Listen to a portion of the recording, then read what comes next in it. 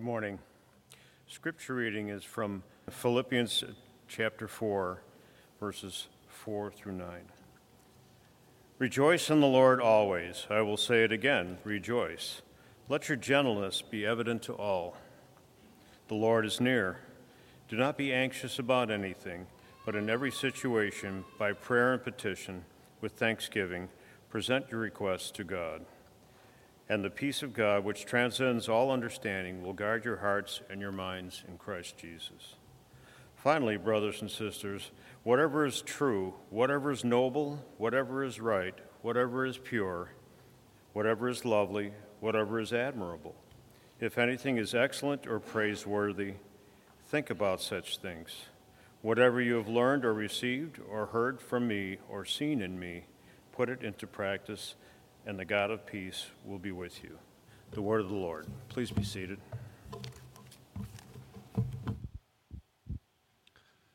Good morning.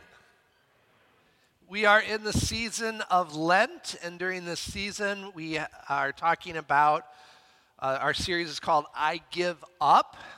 We might think of those things that maybe you have chosen to give up in this season or in seasons past. It's kind of like a restart of New Year's Day, right?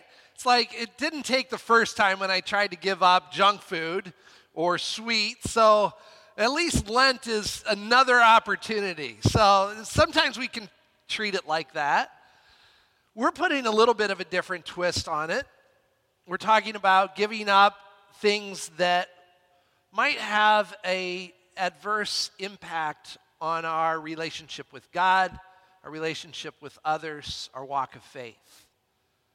So today we talk about I give up being so negative. The coronavirus news is everywhere. We hear about that. We hear about the numbers each and every day. There's not a vaccine yet, which is kind of what makes it so dangerous, because we can't quite guard against it, except for the ways that we're hearing about. Negativity kind of has some of that same effect, and if only there were a vaccine for that. Let's take a look at this cartoon. In case you can't read it, we have a guy going to the doctor's office. He says, "Can you vaccinate me against negativity? Everybody I work with seems to have the disease, and I'm afraid to catch it." People like to complain, don't they? Maybe you know folks that just have a tendency towards complaining, or maybe you yourself have, if you've done a little self-reflection, like, yeah, I complain maybe a little bit more than I need to. Even religious folks can complain. There was a monk that took a vow of silence. He couldn't speak a word. And after 10 years went by, his superior called him in. He said, you can break your vow of silence in 2 words or less. Do you want to say anything? He said, food bad. Went back to his vow of silence. Another 10 years go by. His superior calls him in. All right, anything to say? 2 words or less? Bed hard. Goes back to his vow of silence. Another 10 years go by. Finally, his superior calls him in. All right, you got 2 words. Anything to say? I quit. The supervisor said, I'm not surprised. You've done nothing but complain since you've been here. A utilities company received a call from a customer, get this, complaining about the exceptionally high quality of customer service that they had received. It was suggested by this customer that less money be spent on staff training and the savings be applied to lowering their utility bill.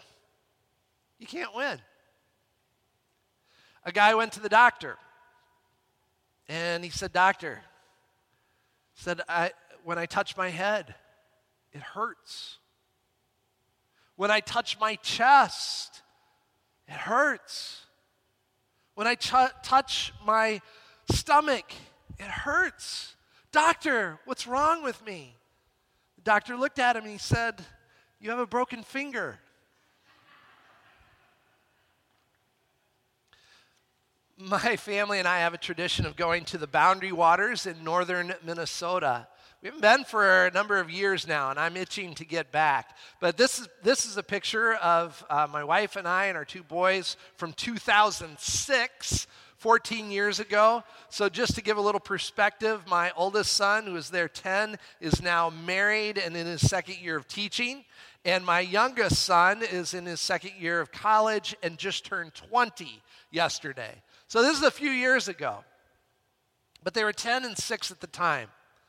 And I look forward to this, the four of us going together on this trip and sharing this wonderful experience that has been a part of my life growing up with them.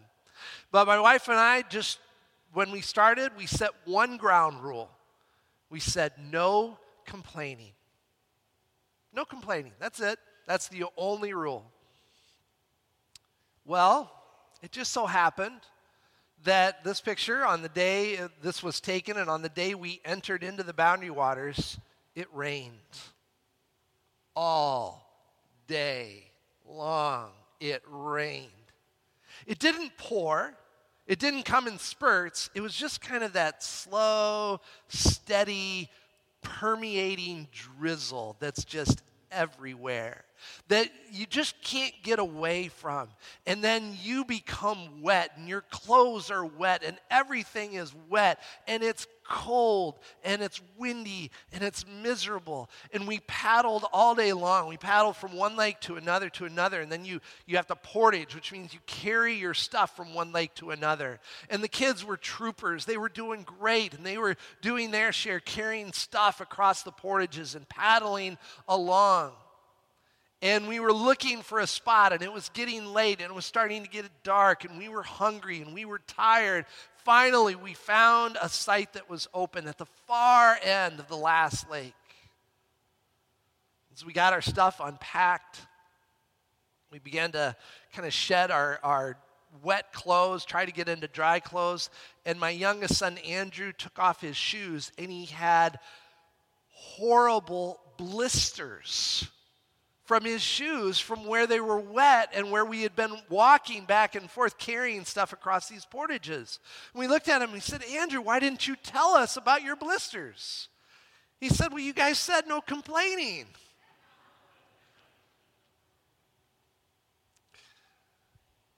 Today's message is, I give up being so negative.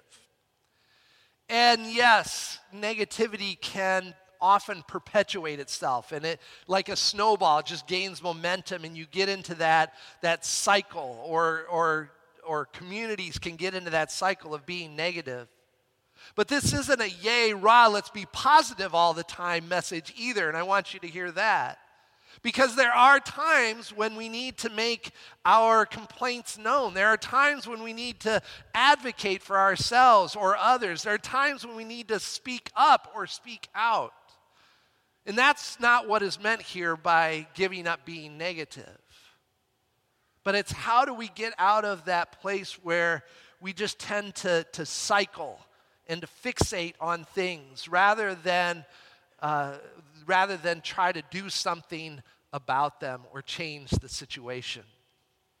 So today's message, I give up being so negative. Well, Paul has a great passage there in the book of Philippians, and I want to draw some things out of that as well as out of an Old Testament story as we talk about ways to give up being so negative. The first is, as Paul writes, rejoice in the Lord always.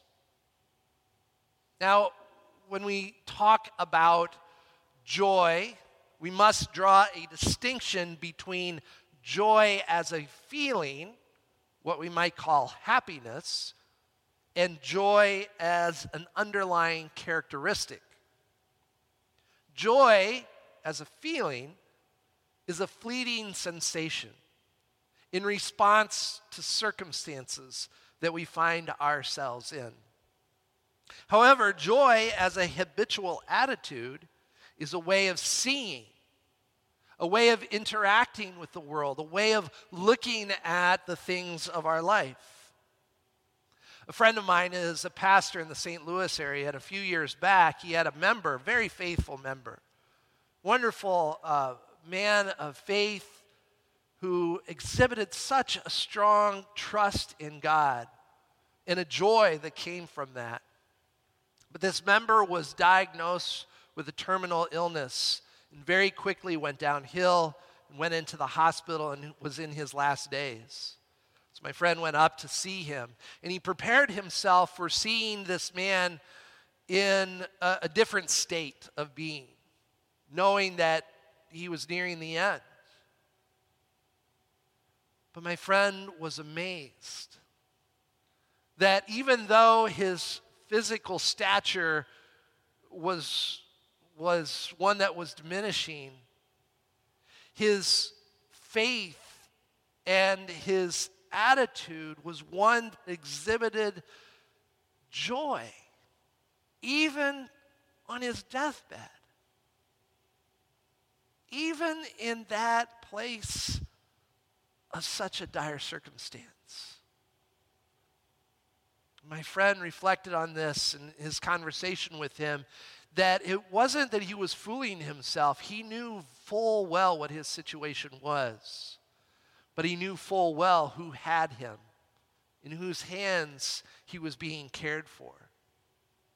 And that trust in God allowed him to exhibit a joy that superseded his circumstances.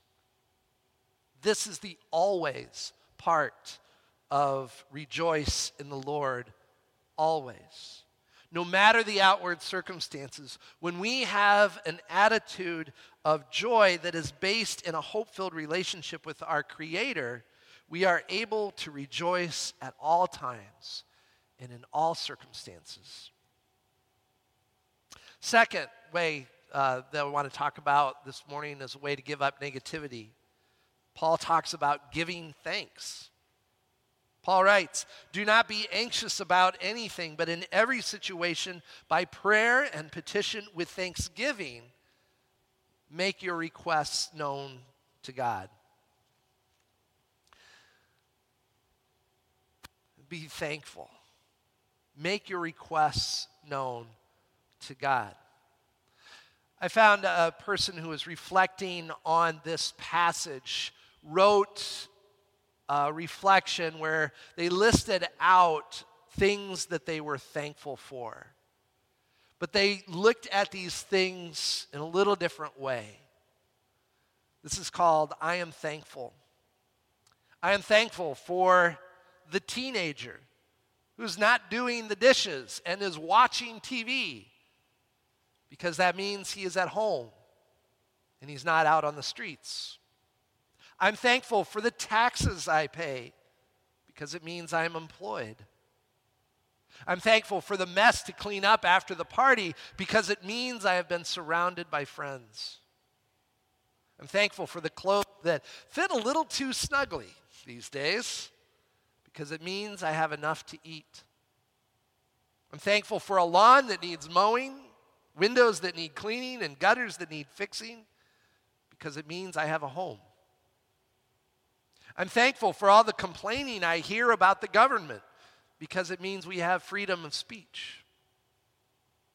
I'm thankful for the parking spot I find at the far end of the lot, because it means that I have the ability to walk and I have transportation in the first place. I'm thankful for the pile of laundry and ironing, because it means that I have clothes to wear. I am thankful for the alarm that goes off in the early morning hours, even on the day of a time change, because it means I am alive. Sometimes it's just the way that we look at things in our lives, the circumstances that we find ourselves in, and looking at it just a little differently. To find the things not to complain about, not to be negative about, but to give thanks for. At all times and in all places with thanksgiving, make your requests known to God. Third way to give up negativity, switch gears. How many of you know how to drive stick shift? All right, good for you guys. How many of you grew up on a farm or with a tractor or something like that? Okay. Not a lot of cars, it seems like, anymore that are stick shift, but it's kind of fun to drive. I learned when I was a teenager. Well, I kind of learned. I tried when I was a teenager to drive stick shift, but then that was about it. And it wouldn't be until decades later that I would have the opportunity once again. 11 years ago, my family and I were in Italy, in Rome, and we had used public transportation and walked around Rome because you don't want to have a car in Rome. It's impossible to find a parking spot, and as Rick Steves describes it, the spaghetti streets of Rome. It's like somebody took a bowl of spaghetti, spilled it, and then they drew a map, and that's the roads. It just goes every which way. But towards the end of our time there in Rome, I needed to rent a car. We were going to be driving to the north of Italy. That's something you would probably do right now. But the place to rent the car was on the other side of the city. So I had to take public transportation there, took the subway. I got pickpocketed on the way, not successful. I finally got to the place where the rental car was, and I had requested something other than a Fiat because we had bags from like 2 months of traveling, 4 of us. We needed some space. So I'd requested a little bit bigger car. They didn't have it. And they said, well, let's have a seat. We'll see what we can do for you. Then the guy motions. He just like a little motion like this. And then he's whispering so that I think nobody else could hear. He said, I got something for you. I think you're going to like it. Guy's pulling it around right now. Out in the street, in the middle of the street, cars driving around it, is a running, brand new BMW convertible with less than 1,000 miles. He hands me the keys. I get in, sit down, he's showing me some things, and I look down and I see, oh my heavens, it's stick shift. And I said, Lord, forgive them, for they know not what they do. But I didn't want to admit that I hadn't driven stick shift or that I was terrified out of my mind. And so I just let the guy finish telling me the things, signed the paper, and he walked away. The car is running in the street.